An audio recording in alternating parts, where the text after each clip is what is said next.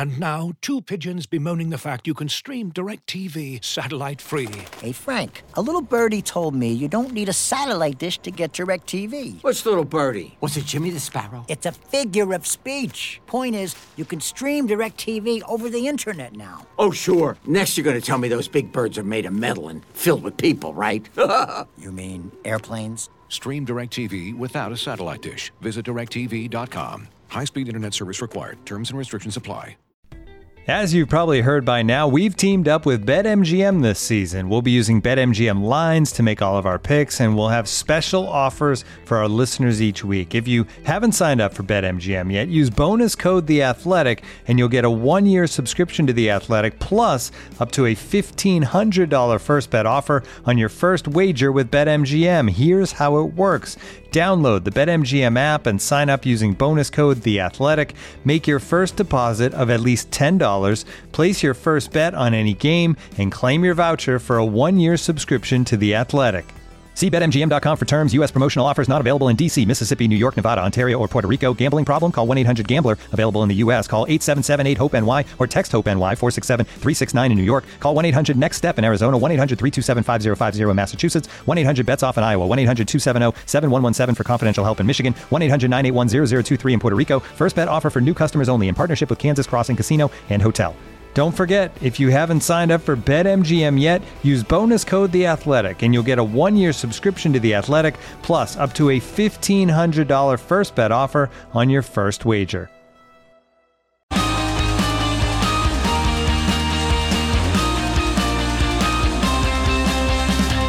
The race is on, and quick as a flash, Formula One's pre-season testing is in the history books, with Max Verstappen putting car number 1 in position 1 on the timing screens on the final day of running in Bahrain. So has Red Bull's late sidepod upgrade given it the edge, or are Ferrari or Mercedes the real favourites? I'm Ed Straw, and joining me for our verdict on F1 winter testing are Scott Mitchell and Gary Anderson. Well, just to give a brief overview of the top of the timesheets, Verstappen's time of 1 minute 31.720 seconds was set on the C5 compound late in the day under the floodlights here in Bahrain. That put him comfortably fastest, although Haas driver Mick Schumacher did put in a sneaky lap during their extra 2 hours of running at the end of the day to go second. Next up was Fernando Alonso for Alpine, just under a second off the pace, and also on C4s with George Russell within a tenth of him in fourth and on the C5s. Scott, we'll start off with you simply because you were watching trackside at turn 10 when everyone was doing the quick times, including Verstappen. So Verstappen's time on the timesheets was pretty good. How did it look in person? It looked really, really good trackside. Obviously, I saw that Max came through on the softest tyres, so you were all kind of hoping that we were going to see something proper and not just some kind of, meaningless late correlation run or something where he just comes through a few times at low speed. And I'd been out there for a little while when Max hit the track in that form. I'd been watching Lando Norris, Sebastian Vettel and Nicholas Latifi doing quite long runs. And they were all on C2 or C3 tyres, the medium and the hards. So when Verstappen came through, it was always going to be a step up from what I saw before, but it was night and day different because obviously it was exaggerated by presumably fuel loads as well, but mainly the tyre compound and the freshness of the tyre. But then he came through again, and he came through on different, I think I saw him on 4 different compounds in the 70 odd minutes that I was stood trackside. And there were a few moments here and there. There was one little correction that he needed to do. It wasn't clear whether he was correcting a slide from the rear or turning out of the corner again because he turned in a bit too early or it had gripped a bit more than he thought. And there was 1 or 2 times he came through and the amount of wheel spin was audible as he got on the power. But 95% of the time, that car was on rails. Didn't matter what compound. Obviously, it was most impressive on the softs. Or the softest tyre, rather. But the Red Bull just left that seriously good impression. And when that run was coming to an end, or when the session was coming to an end, I was thinking, the Ferrari does look good. It looks almost on the Red Bull's level. It's the only thing coming through that looked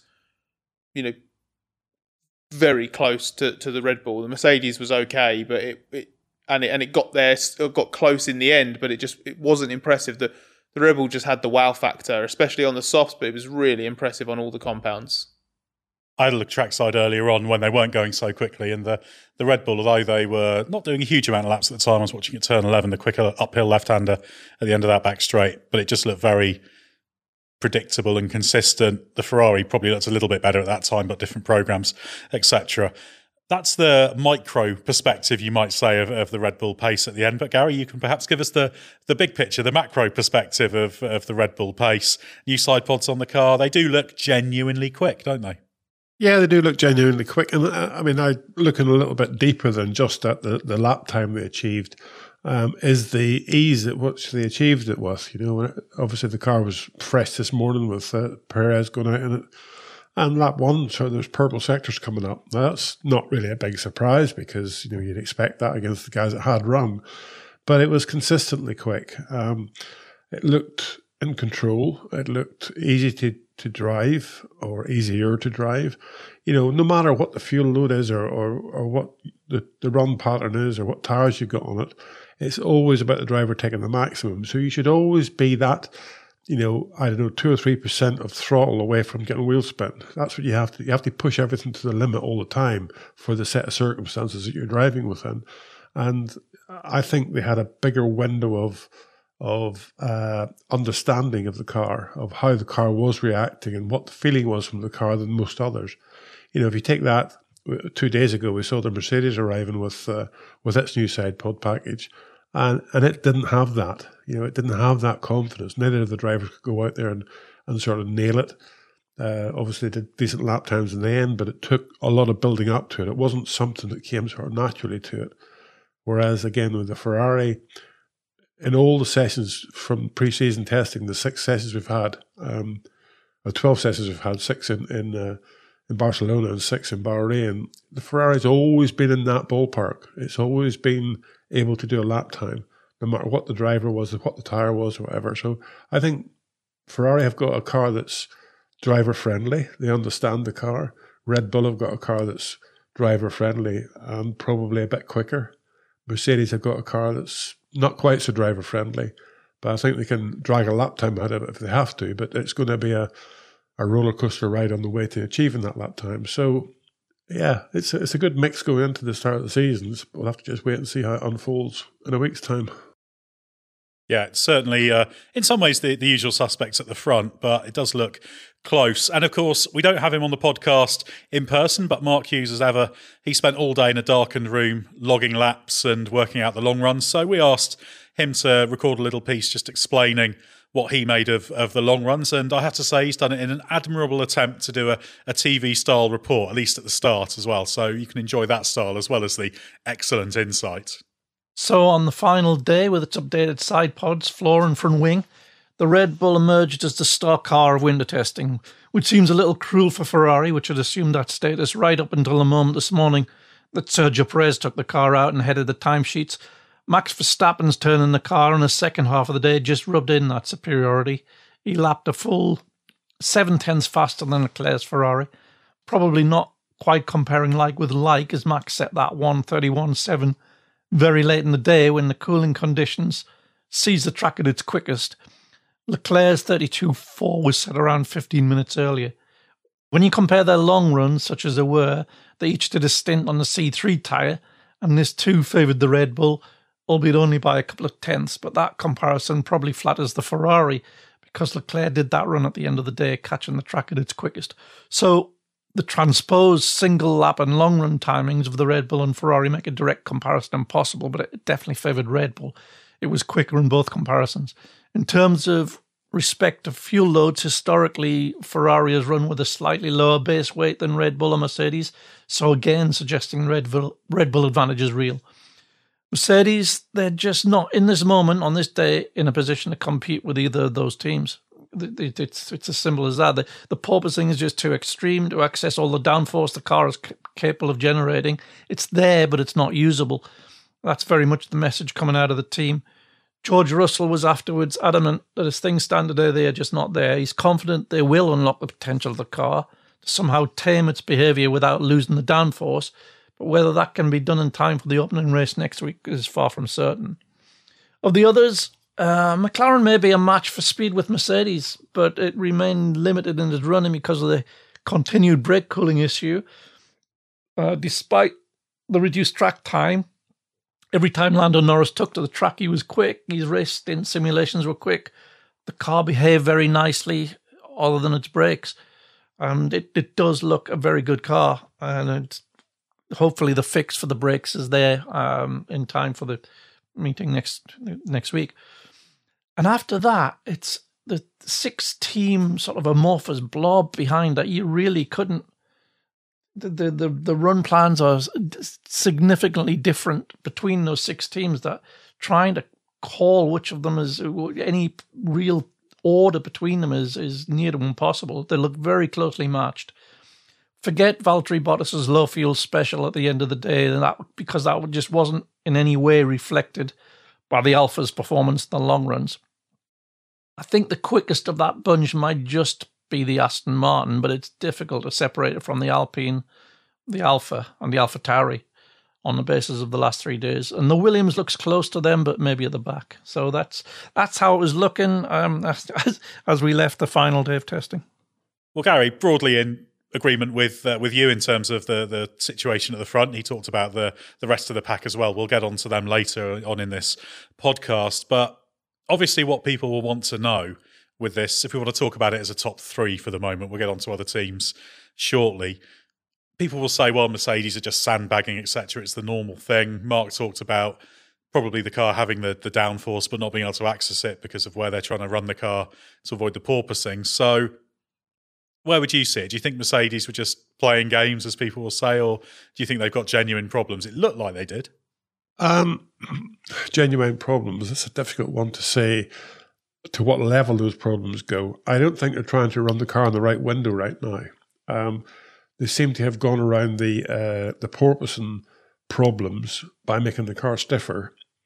Making the car stiffer then leads to more brake locking. Car doesn't ride the curbs very well, doesn't ride the bumps very well. So there's 2 or 3 ways of solving that problem. The best one is to try and solve the porpoising, obviously, and try and keep the downforce you've got and solve the porpoising, which is what I think Red Bull have achieved. You know, looking at their car the latter part of today, I would say they're running more rake in the car than most other cars. Through that turn 4, you can see the side of the car quite highly loaded up, and it doesn't seem to be as near the ground as some of the other cars. Now, it's only a visual thing, but the car does ride the curbs quite well. So it's a compromise of car stiffness, aerodynamic philosophy, and how you abuse the curbs. And I think Red Bull have got the best package out of that. I think Mercedes have gone in the wrong direction to achieve it. They've tried to keep the downforce levels that they can get out of the underfloor by just tightening the car up, running it stiff, running it low, keeping it in one little working window. And that's really, really tough to do when the conditions are changing on you. And in Bahrain, it was changing. You know, you had sand on the track 1 minute, you had a lot of wind. You didn't know where you really were. So with those conditions, I don't think Mercedes have got a compliant enough car. Whether that is because the downforce is quite peaky and Red Bull have got a bigger operating window, or whether it's just because they're trying to run it in that peaky condition, I'm not quite sure.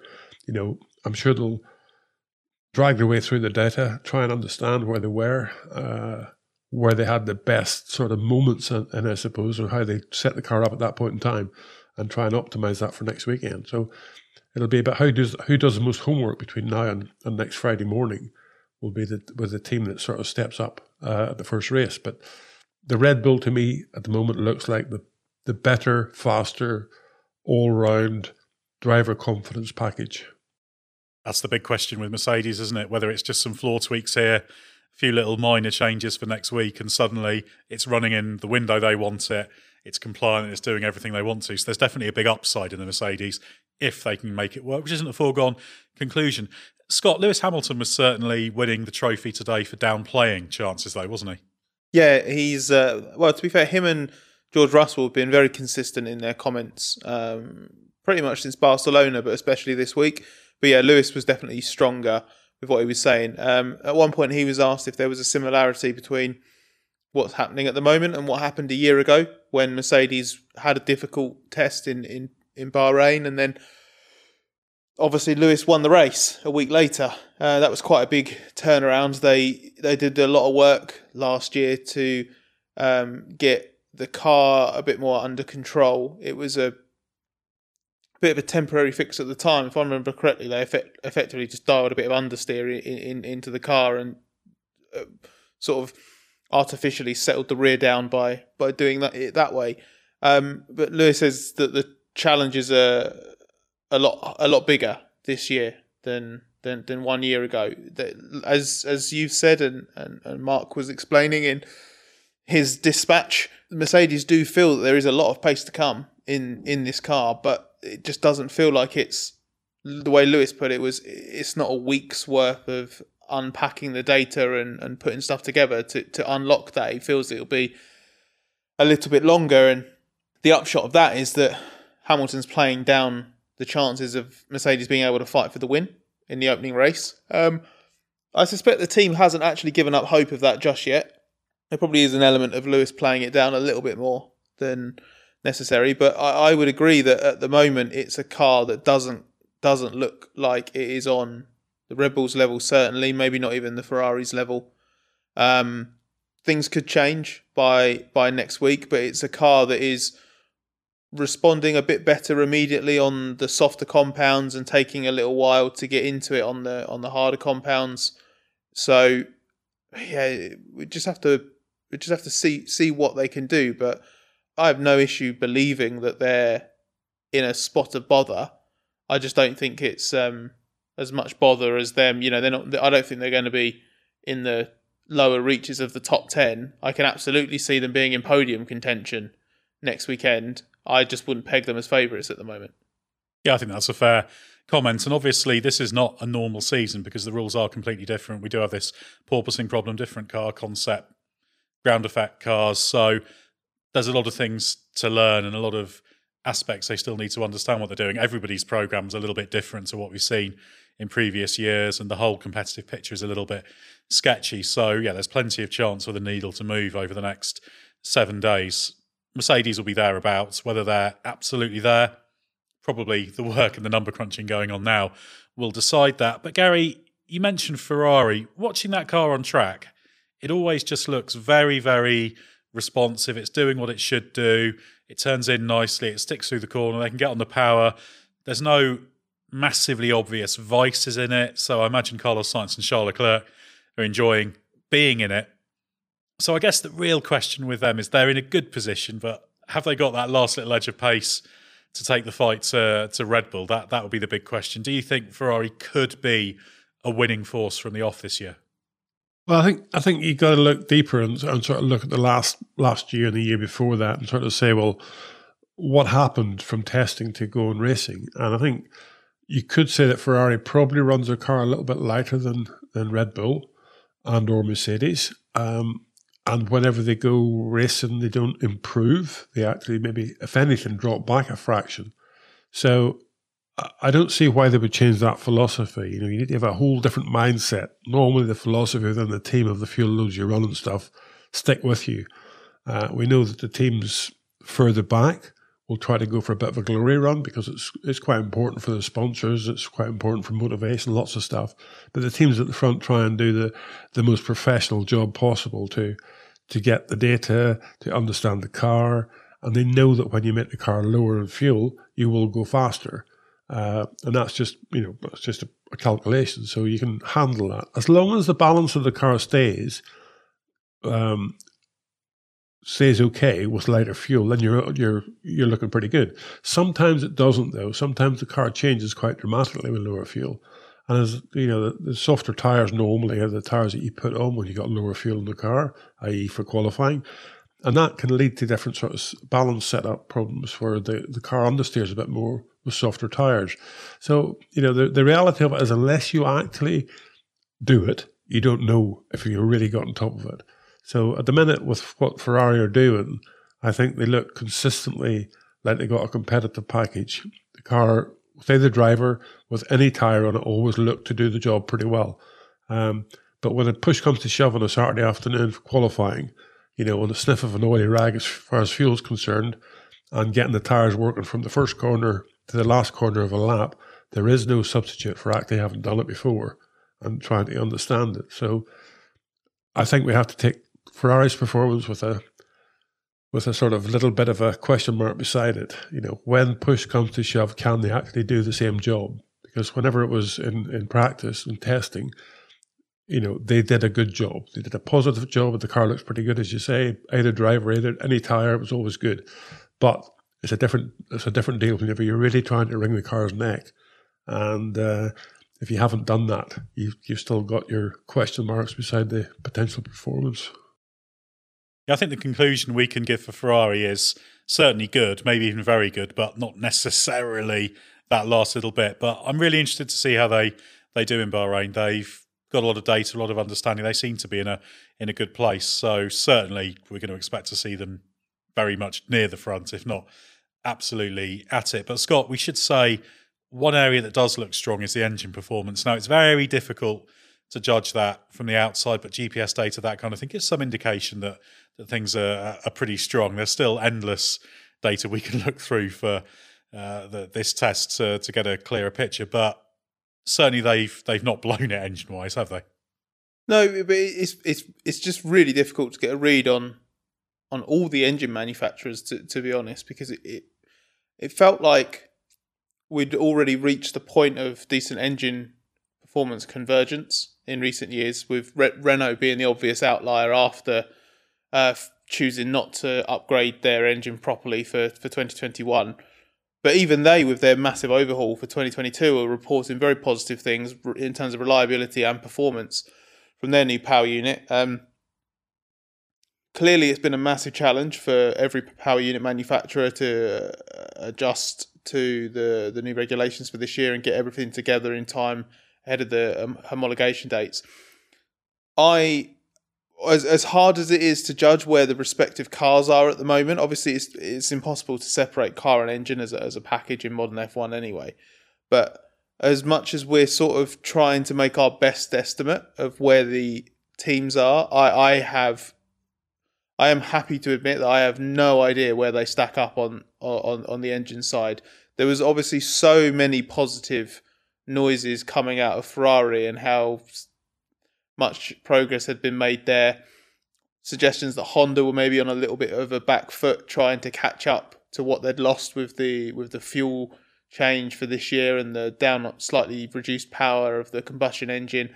Mercedes obviously colossal overhaul with what they're doing there, completely different packaging, changed more on their power unit than ever before in the hybrid era. So basically loads and loads of change, and yet we still see cars on track doing very, very similar lap times, producing very, very similar straight line speeds. So I'm really, it doesn't look like anyone's missed a trick. That's all I can say. It doesn't seem like there is a huge amount of divergence in the ultimate power of the power units. Yeah, there's just sort of one thing I'd like to add there. Obviously, there's sort of three different things that add up to straight line speed. One is the power of the engine. Two is the efficiency of the car, the drag levels of the car, and the third one is how effective DRS is. And obviously that, until you get to a given race weekend and see what everybody's up to, you don't really know. But what I would say right at the minute is that there's still quite a bit of understanding to be had from the rear wing assemblies. Now, if you look at the Mercedes rear wing assembly, it's a fairly horizontal rear wing. The main plane and the trailing edge of the flap are relatively parallel to each other. Whereas you take a Ferrari or quite a few other ones, it's a much, much more of a U shape.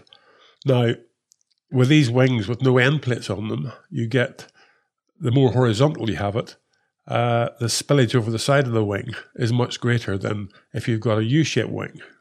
So, in effect, when you look at a U-shaped section of a wing in the past, you'd say that's a lower downforce setup, which means lower drag. But with the assembly the way it is now, the parallel wing, like Mercedes were running, could actually be a lower downforce setup because you get more spillage over the side of the end plates. So there's a fine line between that at the moment. I don't think anybody really sort of is on top of it. I mean, the teams probably are because obviously they got all the data. But there's a whole new family of wings, of rear wing assemblies to be generated by the teams as to what is high downforce, what is low downforce. I would have said what I saw in Bahrain so far, there was a very, very big difference between what Mercedes were running and what Ferrari or Red Bull were running as far as the rear wing was concerned and how it would function. And also then, again, when the rear wing opens, the Mercedes version will open to more of a horizontal or a parallel.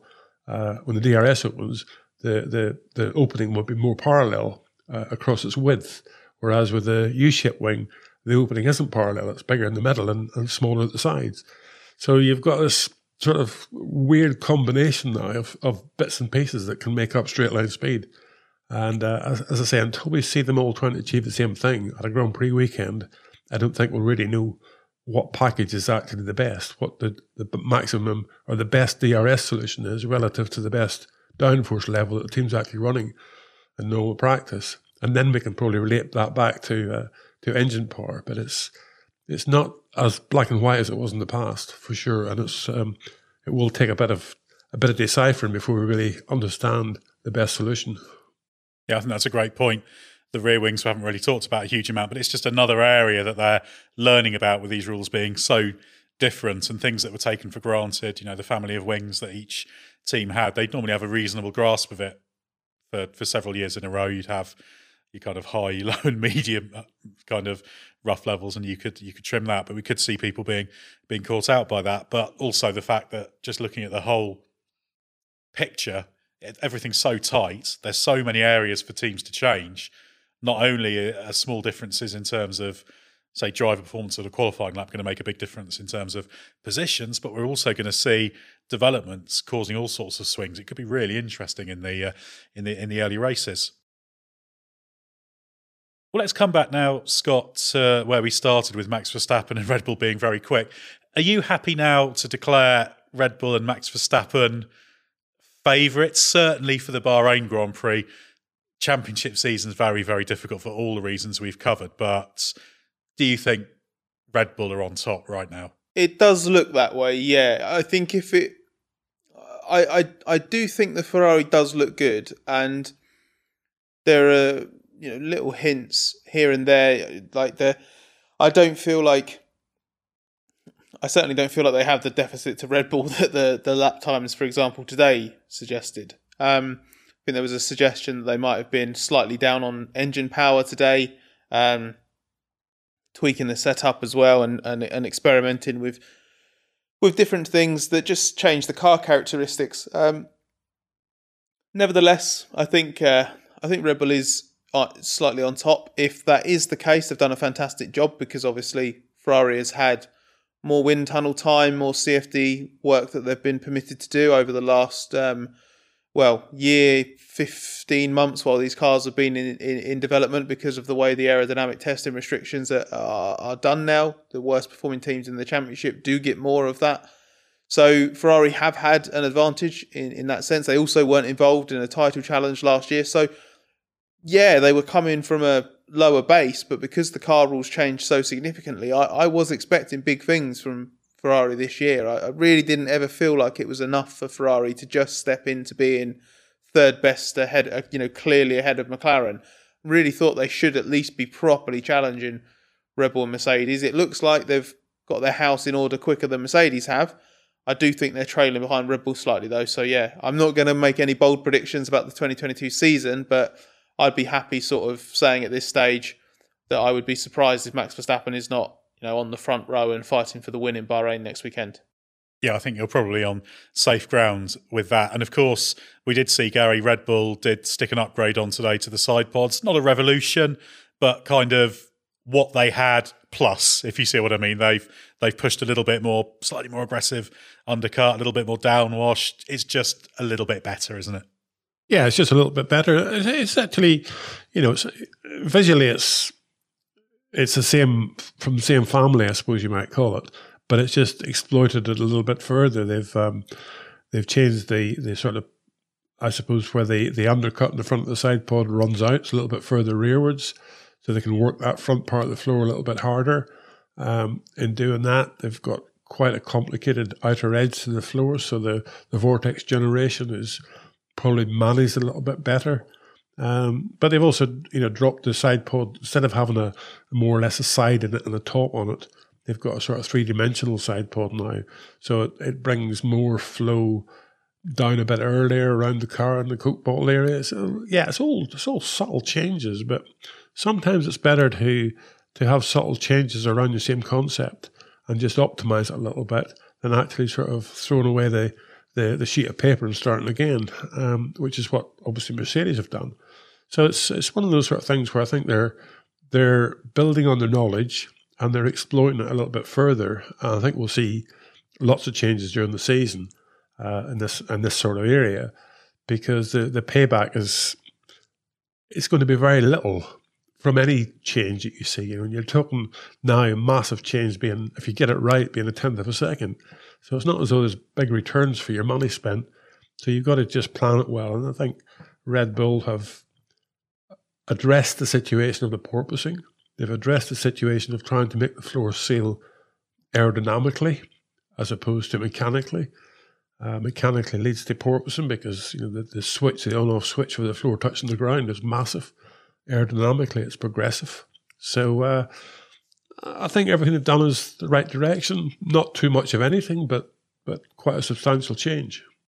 And it is always encouraging when an upgrade goes on, isn't it, and works, because they stuck it on. They'd set the fastest time of the test so far with Sergio Perez not too long after bolting all of that on. So that is reassuring, isn't it, that your direction is correct? Because sometimes if there are problems when you take another step down that evolutionary pathway, you can get tripped up by a problem you didn't know was there. Given motivation to everybody that's tried to make that solution a little bit better, and when you put it on the car and it goes better from lap one, that says, okay, hang on, we got our head in the right direction here. We're making the right decisions. Now, how much further can we take it with those same decisions? If you put it on the car like Mercedes did, and it sort of doesn't go better. The thing is, with the Mercedes solution, we don't know. They had a solution in Barcelona. They changed it and came here with a completely different sort of car as such. And it's a different track, different set of circumstances, different bumps, different requirements, everything. But you've sort of started again, really. So I think other than getting mechanical stuff put to bed in Barcelona, Mercedes have sort of committed themselves to a 3-day pre-season testing as far as car performance is concerned, because they changed it over that 2-week period, where at least Red Bull came here with the car they had in Barcelona, more or less, ran it, got the baseline, got their head around it all, put the new bits on, stopwatch tells all, and that stopwatch said, yeah, this is pretty good. And for Mercedes, it said, I'm a bit confused here, I'm not quite sure. Well, I think we're all agreed that it's effectively Red Bull, Ferrari, then Mercedes is our notional order for now. Before we get on to the rest of the pack, Scott, there's a team I want to take on its own, which is McLaren, who had a strong first test. They still look like they've got a quick car. We know it's working for the most part as they expected, but they did have, in many ways, a bad test and ended up with the 9th fastest time of the 10 teams.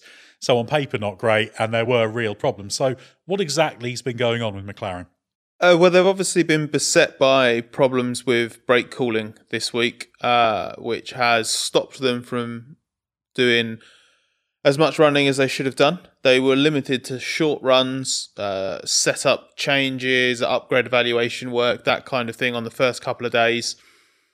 And then through some modifications and also some bringing out some new parts from Woking, they were able to then do a little bit more long running on the final day. But even then, the time on track has been reduced, and it's ultimately left. Lando Norris described it during the lunch break as basically saying that they're not where they need to be to feel in any way confident going into the first race, which is obviously a pretty big statement to make. It's not like they've had an Alpine fire on the final day in Barcelona, or Williams' fire again on the second day here, where a team has lost, almost an entire day of running, and you can so easily quantify that. You know, Williams managed, was it 12 laps, I think, with Latifi before that fire on day 2 here. So Williams lost 1/6 of its running, basically. McLaren hasn't had that in such explicit terms, but it has been a setback. So I just think they're just not going to be quite as well sorted. I think they do seem to have quite a good car. And I think once that car runs reliably, I think they can hopefully be confident that they're not going to be suffering from porpoising or anything like that, and they can actually work on getting the maximum out of it. But they are, I think it's fair to say, further away from understanding what the optimum setup is for that car, especially in Bahrain. And all the other teams that they want to be racing with, you know, they're looking forward, not backward. Those teams have had a lot more time to fettle the car, get it into a better window, understand a few things. And even the other teams in the midfield, I'll talk about Alpine very briefly. I was speaking to Alan Permain this evening, who said that they were able to run quite a few experiments today because they had a really, really productive test this week, a difficult day 1. But they've got to the point now where they're pretty confident that they can basically turn the porpoising on and off. That was his way of describing it. They did quite a bit of work today. They think they've worked out sort of what the car reacts well to, what it doesn't react well to, what cures it, what causes it. And now they can basically make setup changes, and they know whether or not that will make that happen. Is McLaren in that position in race trim? What other unknowns is McLaren going to face next week, because it hasn't been able to run that car in this heat, in these conditions, on this bumpy track, as much as the other teams? That is what they don't know. It's the unknowns that you want to unearth during testing, and I think McLaren are just left with a few too many, certainly more than they would have wanted to. Well, this is a question ready-made for Gary. If you were 6 days out from qualifying, basically, and having to commit fully to your approach, and you weren't able to do a race simulation and long stints, you had a brake cooling problem you felt you could probably fix, but you had a quick go at fixing over the past few days and didn't. How worried do you think they will actually be? Because even if they solve the primary problem, there's a whole load of other unknowns for them to be taking on. Yeah, that's the difficult part, really, is knowing, just getting your long runs, seeing how you need to treat the tyres, what the degradation of the tyres is like, and all that sort of stuff is difficult. But in reality, next weekend is going to be a different weekend. So it is going to be a Grand Prix weekend. You are going to have all the normal practice sessions that you need, and so on and so forth. So you've got to look at it positively to say that the base of the car, the base design of the car is pretty good. So if you can get rid of the problems, and that for me is the biggest problem. I don't really understand. Obviously, I don't understand their problem. I don't know what it was, but it seemed like it was a front brake overheating problem of some sort. And if you've got 3 days in Bahrain, it's not that far away from Woking. It's not. You got a lot of people there. You can do most things at the circuit if you have to. So the way they talked about it being, quite a difficult thing to fix, and quite a difficult thing to fix even for next weekend, is a bit negative for me, because I don't understand that philosophy. Everything can be fixed in some way or another. It doesn't really matter what it is. So I don't know why they didn't have a good attempt at fixing it at the circuit or by bringing bits from the UK at this weekend, because that's the most important thing for me, would be to prove by Saturday night in Bahrain that you've got a very good handle on it. And if you haven't got a good handle on it, then you're going into the next weekend, Grand Prix weekend, with a question mark beside the things that you're doing. You're still going to work on them away from being able to test it or run it or understand it or whatever. So that would be my biggest worry. I know underneath the car they've got is pretty solid. So if they can get over those problems, then the base they have is pretty decent. But I would worry about the fact that they didn't overcome the problems. Yeah, that's the big concern. They did bring in some bits, but they didn't have the desired effect. So the race is on really now to get it sorted in time for next weekend's season opening Bahrain Grand Prix.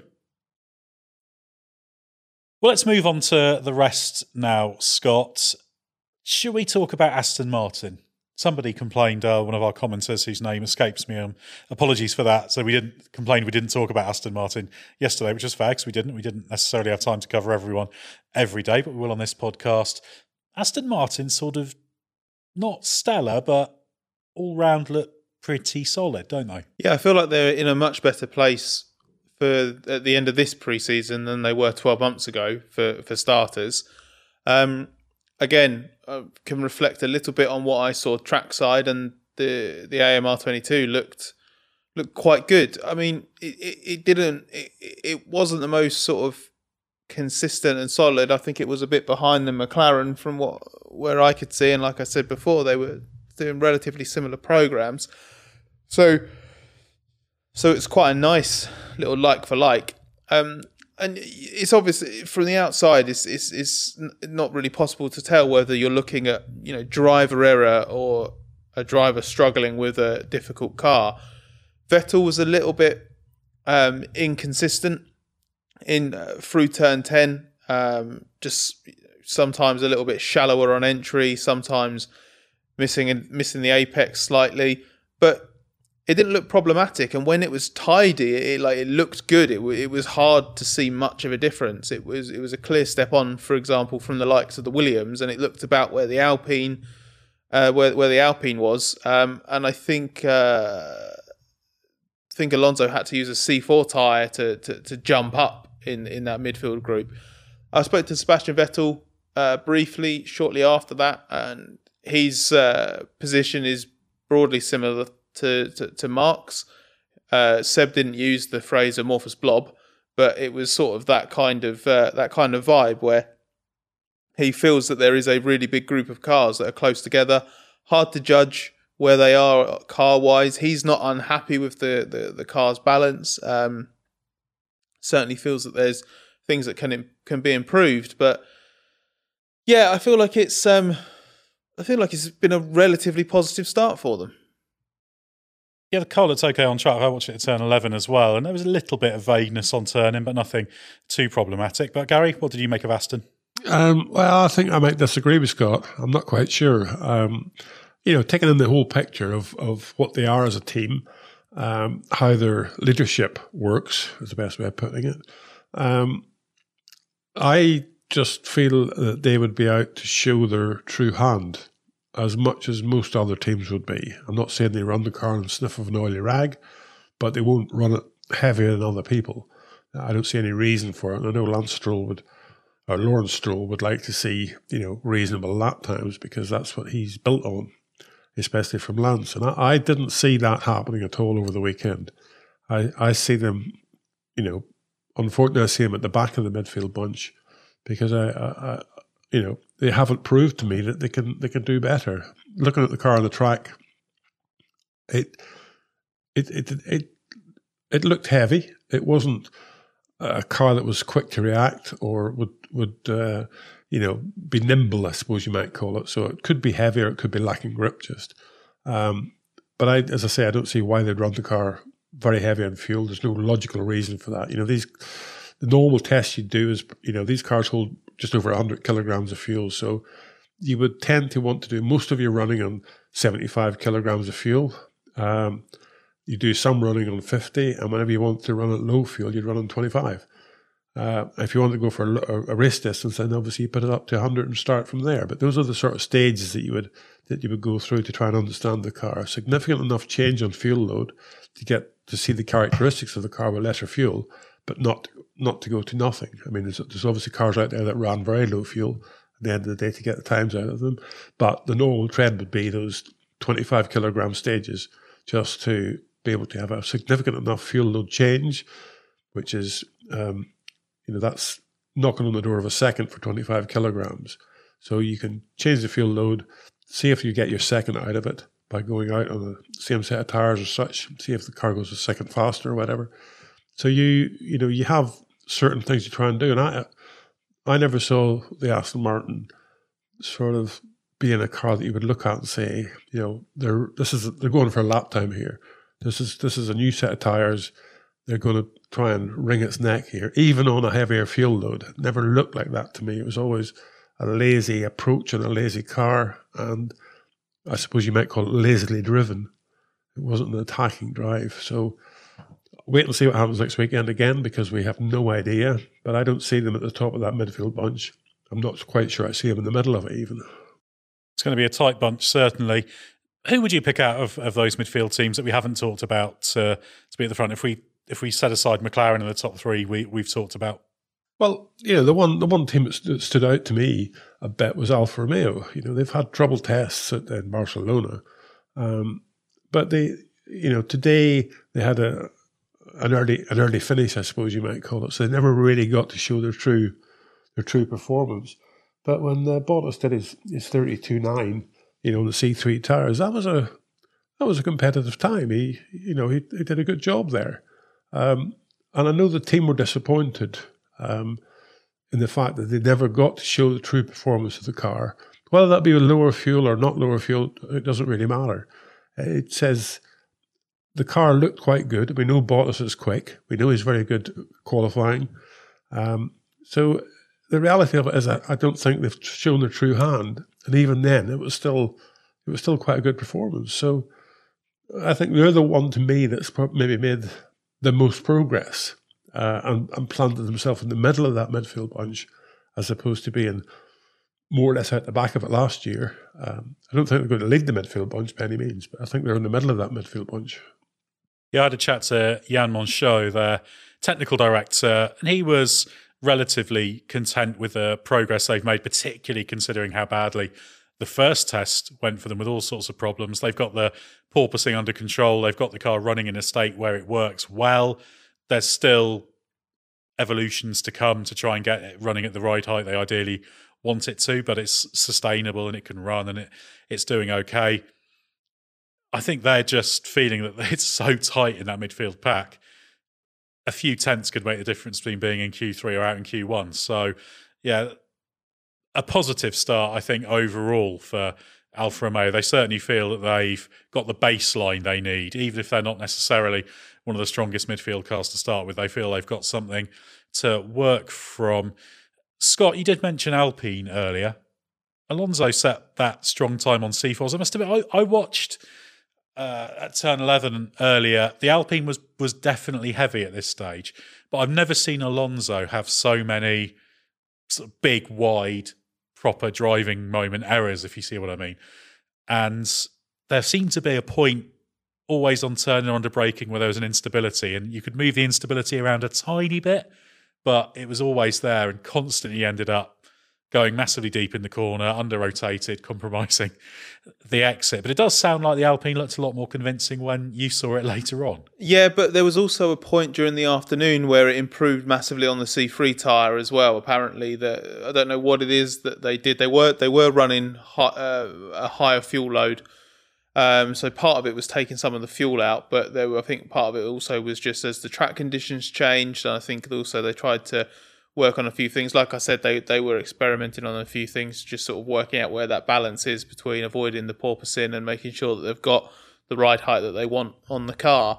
And apparently Alonso came over the radio and said that the car feels fast. This I guess this would have been about mid-afternoon when they'd been out. So this might have been slightly after you'd been able to get trackside. So maybe that was like the middle ground between what you saw and what I saw. Because when I saw the car on track, I didn't get. That was one of the teams that did a bit less running when I was trackside, but it looked okay. Like it was like I say, it was similar to what I could see from the Aston Martin, but just a little bit less erratic, perhaps. And then it put the C4s on, and it had a really positive front end through into turn 10. To the point where at one stage Alonso had to bail out of the corner quite quickly because he turned in and it looked like he was going to clean the bollard out on the inside of the curb. So I'm not going to say that means that the Alpine's got absolute bags of front grip. I think maybe Alonso had just slightly misjudged it on his first proper attempt pushing on the C4. But I think it was a good last couple of days for Alpine. They're certainly really happy with how their test ended. they were happier than the times and everything made it look in Barcelona, but it was still very much okay. Well, yeah, but go and do something proper, and then maybe we'll believe you. Then they had a bit of a difficult day one here, and then it sort of picked up again since then. I still just find myself never being 100% convinced by this team. There's always like a bit of a nagging doubt in my mind about where they're really at. So I'm curious to see where it ends up if it's obviously good enough for Alonso, because that's a separate story entirely. But I think again, I think it did end up in a relatively decent situation for them. It's just I can't ignore the fact that they needed to put that C4 tyre on to make the big jump that they did at the end. Gary, you have concerns about Alpine still, don't you? Yeah, I do. I mean, it just a lot of porpoising, and it's just the frequency of it. That's what's happened with them is definitely a porpoising. It's obviously Bahrain's quite bumpy, so it can get initiated by the bumps, but a lot of other teams that would get initiated by the bumps and it would sort of settle down. On the Alpine, it didn't. I'm not so sure that it's right there. Again, they keep saying how good it is, but at the end of the day, you just want to show it and you just want to get on with it. It's no good keeping it all for next weekend. You can look at Red Bull as an example. They may have the quickest car in the pit lane, but still, they know about that, but they still went out and proved it to themselves, and they showed it to everybody else. So that's one of the sort of things that I think as a lesser team you have to do sometime. And I think Renault Alpine are in that position.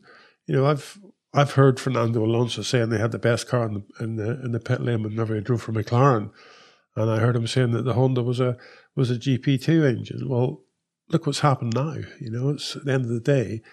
We all know the McLaren wasn't the best car in the pit at that point in time. We all know the engine was struggling, but that's the engine now that won last year's World Championship, and that as far as testing is concerned this year has done a very good job. So. Yeah, I'll wait and see it. I'll wait and see the stopwatch come Saturday afternoon in Bahrain next weekend. Well, when it comes to qualifying, the stopwatch doesn't lie, does it? Scott's AlphaTauri, first test was pretty good for them. Second test, solid, but perhaps one grade down, should we say, in terms of how impressive they were? Yeah, I think they're happy enough with the mileage that they've done and what they've worked through, what they understand about the car. But I didn't really feel like they really kicked on this week. They started obviously well enough. I think Pierre Gasly topped the times on the first day this week, he did, didn't he? It was the second day. It was the second day that Kevin Magnussen stole top spot after the main test had finished. But then. Yeah, it didn't really. Just didn't really kick on from then, and I don't want to put too much emphasis to on what I saw trackside, because obviously I was only out for 60, 70 minutes. It was only one part of the track. You can be slow at what part of the track, but maybe across the track the lap as a whole, you've got a pace advantage over others. But obviously, judging what I saw with my own eyes, I was genuinely surprised at how much understeer the AlphaTauri had when Tsunoda was driving it. Now, that could easily be the driver consistently overshooting it, not quite getting it right. But every time that car came through, especially on the softs, there was a lot of push on the front axle. It was just that little bit where it was just going past where it wasn't biting right away. And it looked quite bad. It didn't look pleasant to drive. So, like I said, maybe around the rest of the lap it was mega, and maybe it's actually the team's in a really, really good place. It's just lots of positive noises at the start of the test. It still looks it doesn't look like there are any dramas there or anything like that. It's just I'm curious to see next week if actually it all comes together when it matters, or if maybe they've just fallen away a little bit, at least at this stage. It's really, really hard to tell. I couldn't help but feel when I actually got to see that car properly myself, and I just thought, I was just expecting a bit more. And maybe that was because I'd sort of built up an idea in my head that they were, just having a mega test or something like that. I can't escape the fact, that slightly underwhelming feeling that I had when I saw it. Yeah, the car looked decent at turn 11, which is a quicker corner, obviously, but not stunning. Understeer limited, slightly more understeer limited than some of the others. A lot of the cars are understeer limited. But, yeah, it didn't look stunning, but it looked absolutely in the middle. But you like the AlphaTauri, don't you, Gary? You think it's a good, tidy concept? Yeah, I think it's a good, tidy concept, and it's left the door open for quite a lot of development. It's not sort of boxed itself in somewhere where it can't get out of. It's got big side pod undercuts, but you can do a lot with the floor. You can do this blocked front end if you want to, and within that package, there's a lot of things that can be done.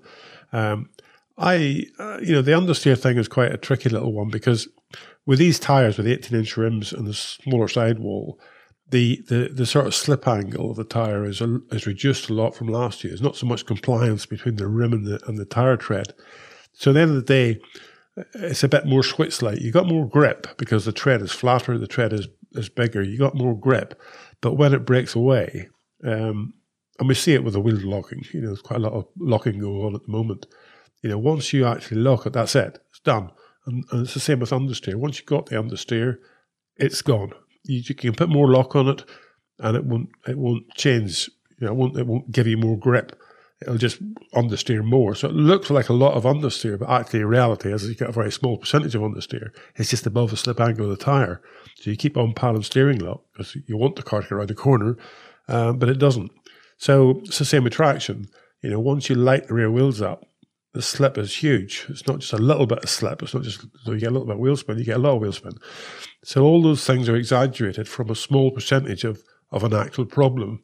And that's where you need to sort of realise you need to make sure that you get on top of that small percentage of understeer. And there's teams trying to do that really with different solutions. But at the end of the day, you can overcome the problem by a very small change. And what looks like a massive problem becomes goes away very quickly. And I think AlphaTauri will get on top of it pretty quickly. And just to throw another team into the mix that's in this midfield morass, it's Haas. They're definitely back in the game. Brilliant. Very good, Ed. Very good. You delivered that so well. Almost by accident, but we can say they've now got a car that should allow them at least to fight for some points finishes and have, at worst, midfield respectability. Yeah, the Haas, I think I think that's actually looking like a pretty tidy little car, and I suspect if that is the case, we're going to have a lot of the revived topic of the Ferrari-Haas relationship saga, and whether it's okay, is there anything else going on there, all the usual stuff. But I was quite impressed by Haas because the lap times are difficult to read. I would imagine they are running lower fuel or higher engine modes than some of the others.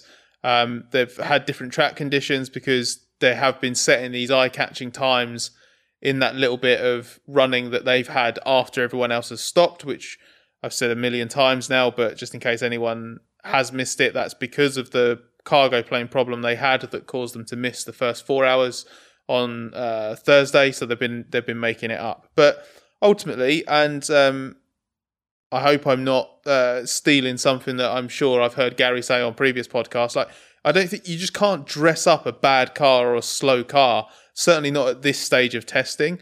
And ultimately, whether it's been, on the lap times, what we've seen on television, or even through our own eyes watching trackside, the VF22 looks like it has a solid foundation. It doesn't look like a car that's... It's not exhibiting any particularly nasty traits. It looks quite compliant, and it's just quietly quite impressive. You're relatively upbeat about Haas, I think, as well, aren't you, Gary? Yeah, I am. I mean, they obviously said themselves they stopped development last year. They didn't even start development on last year's car, so they could focus on this year's car. They've got a whole new sort of structure around them of ex-Ferrari people, all that sort of stuff. I hope it doesn't get into the politics of, you've got too much information from Ferrari or anything like that, because at the end of the day, no matter what you've got, you still got to exploit it yourself. The car is different enough, I think, to say it's their own package. They do use the maximum amount of componentry acceptable within the regulations. So there's nothing wrong with anything they've done. And bringing back Kevin Magnussen is a good step for them, because Kevin, has always been quick. He has got the confidence of the team behind him. So he's a good recruit for them with the situation they've had. He'll bring stability to them in the fact that they can believe in what Kevin's doing in the car. And I think we all know that Mick Schumacher's not slow by any means. He won the F3 championship and the F2 championship, and he's in his second year now in F1. So he's got that learning curve of all the circuits, put to bed.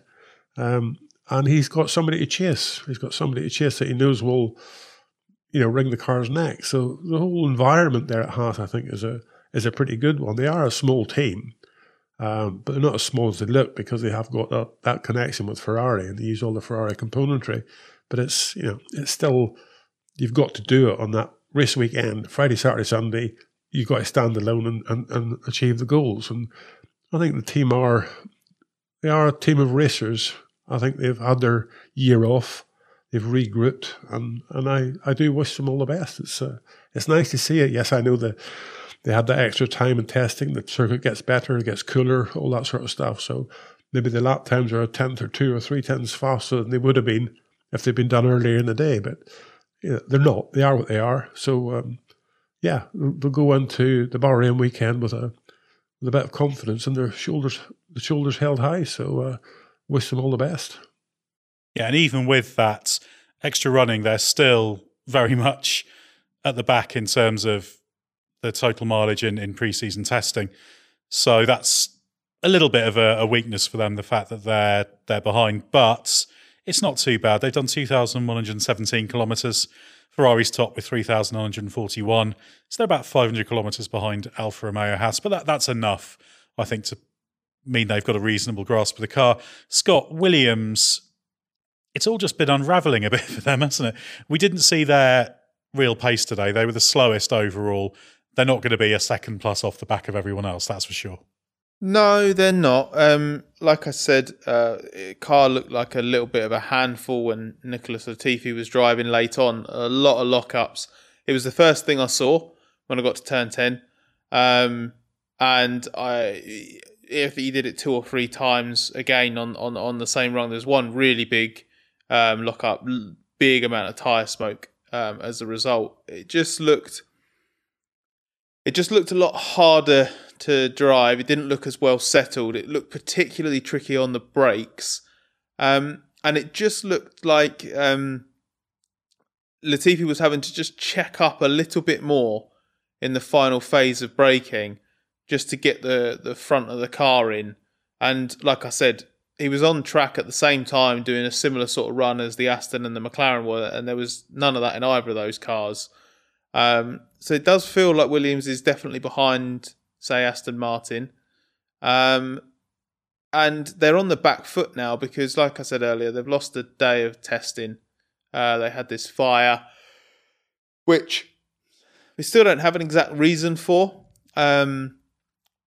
Maybe Gary might be able to offer some team translation, but Jost Capito said that the reason was the cause of it was basically, in his words, too stupid to talk about, and he said it was procedural, and basically was just laughing because I was asking him, does that mean you're going to avoid a repeat? And he was laughing and saying, yeah, absolutely. So what? No reason it would happen again. He was like, no, absolutely not. So my best interpretation of that is that in the process of, I don't know, handling the car or prepping the car for a run in the garage or turning the car around, either something's been left on, something that shouldn't have been, or something wasn't checked the way it was meant to be. And I just assumed that the car went out with brake temps that were already high, or temps at the back of the car that were already high, and then it didn't take long for the brakes to ignite. But it was was an amusing bit of sort of cryptic explaining from Capito. I don't know what do you make of that, Gary? If you heard that description, what would you try and deduce was the cause? Really, Scott, I've got no idea. Obviously, there's a huge amount of stuff you could do that would be wrong. It was both rear brakes seemed to catch fire at the same time, so it wasn't just one side had got an oily rag stuck up the brake duct. So it was both sides. So you'd have to assume there was something maybe going on in the recharging system, the electrical rear brake system that charges up the battery, and they were using the smaller than required rear brakes to do the stopping on the car, because you have to have brakes on the car, but you do most of the stopping using the ERS, the recharge system for the battery. So I would imagine it was something like that. Now, whether it was an electronic setup problem or whether it was something not done right mechanically, I have no idea. But going a bit further than that, yes, okay, they lost time, and you have to accept that. Sometimes it does happen. But if you're saving everything up for that last few laps that time loss constitutes, then you've left it a little bit late. I don't think it'll be as far off the pace as they are at the moment either. But, when I say about the AlphaTauri not sort of boxing themselves in with the design of the car, and they've got room to develop and move, if there's an opposite, that's the Williams. They have boxed themselves in much, much more even than Mercedes have now. So, they're committed to what they've got, and what they've got, from my rough knowledge of how aerodynamics work, I don't see how it works, because you're doing everything that you don't want with that airflow. But they've committed to it and they've gone that way, and obviously they've got the wind tunnel CFD, so they're able to prove it. I'm not, but to get airflow to change direction as quickly as they're asking it to, especially across the top of the side pods. I don't know how airflow will stay attached to that surface, do what they want to do. There's something missing in my book on that one, but it's a compact little package, and we'll see. Again, if all these things are reasons, all these problems we've had are reasons for not being able to produce a good lap time, then we're only days away from actually seeing the real car have its true performance. So await these words and see what happens. Yeah, well, we'll find out soon enough. This time next week, we will have a proper qualifying result. But going through all those midfield teams, we haven't really plumped for whoever's at the front of it. And I just can't judge who it is, because the error bars in testing are always quite big, but they're bigger than ever this year. Everything looks quite condensed. It's genuinely difficult. You can make a case for all sorts of them. So I think that does overall, though, bode really well for the season. I suspect we're going to see a good compact spread front to back, which is really encouraging. And we'll probably see small differences in qualifying are going to make the difference between Q3 and Q1, hopefully.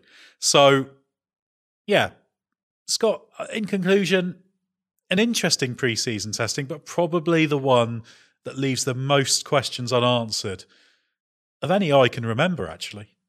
Yeah, it seems to get tougher and tougher, but obviously a massive regulatory shake-up is always going to just create so many more variables. The scope is wider than ever for teams to have got it right and got it wrong. We've got a lot of different visual variety among the cars. We've had teams doing all sorts of different programs and doing their programs on at different times of the day.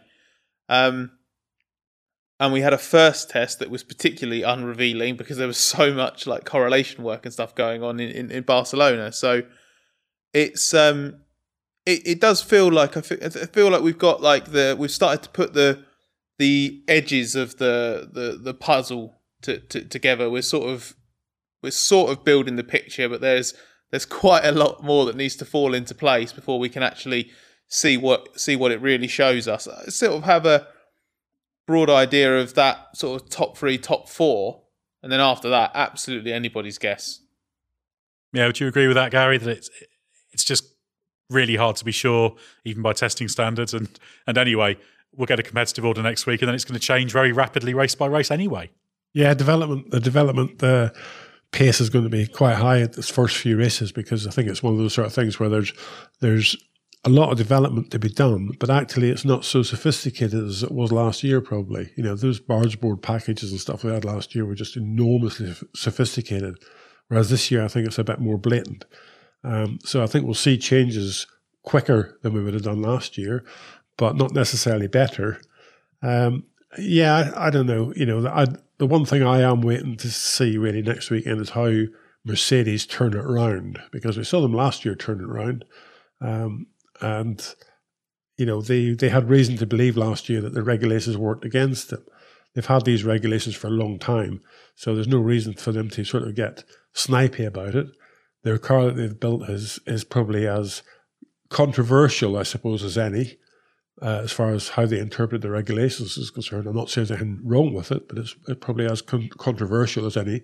So it's really interesting to see now how they regroup after this test and how they turn it around. But as far as the midfield bunch is concerned, yeah, it's going to be one weekend to another weekend could be a completely different order of merit. So I think, you know, each race will have its own sort of requirements. Each track will have its own sort of requirements, and some tracks, some cars will suit it, and other tracks they won't. Yeah, I think you summed it up very well there. Pre-season testing's been absolutely fascinating. We've got Red Bull probably as favourite. Ferrari, the storyline there is, can they challenge for victory? Mercedes, the storyline is, can they turn it around? McLaren, the storyline is, can they fix their problems? As for the rest of it, who's at the front of the midfield? No idea, but that's what we really, really want to see. We've got a few contenders, but it's all going to shake out in Bahrain in a week's time. Thanks very much, Gary Anderson and Scott Mitchell, for your insight. Do head to therace.com and don't forget the hyphen. Huge amounts to read there, including Gary's pace analysis and, of course, Mark Hughes' analysis of the long runs. Do check out our sister podcasts, including Bring Back V10s, and also our YouTube channel. Just because testing's over doesn't mean we're going to go silent on the Race F1 podcast. The season is almost upon us. So stay with us with everything you need to know about the world of Formula One.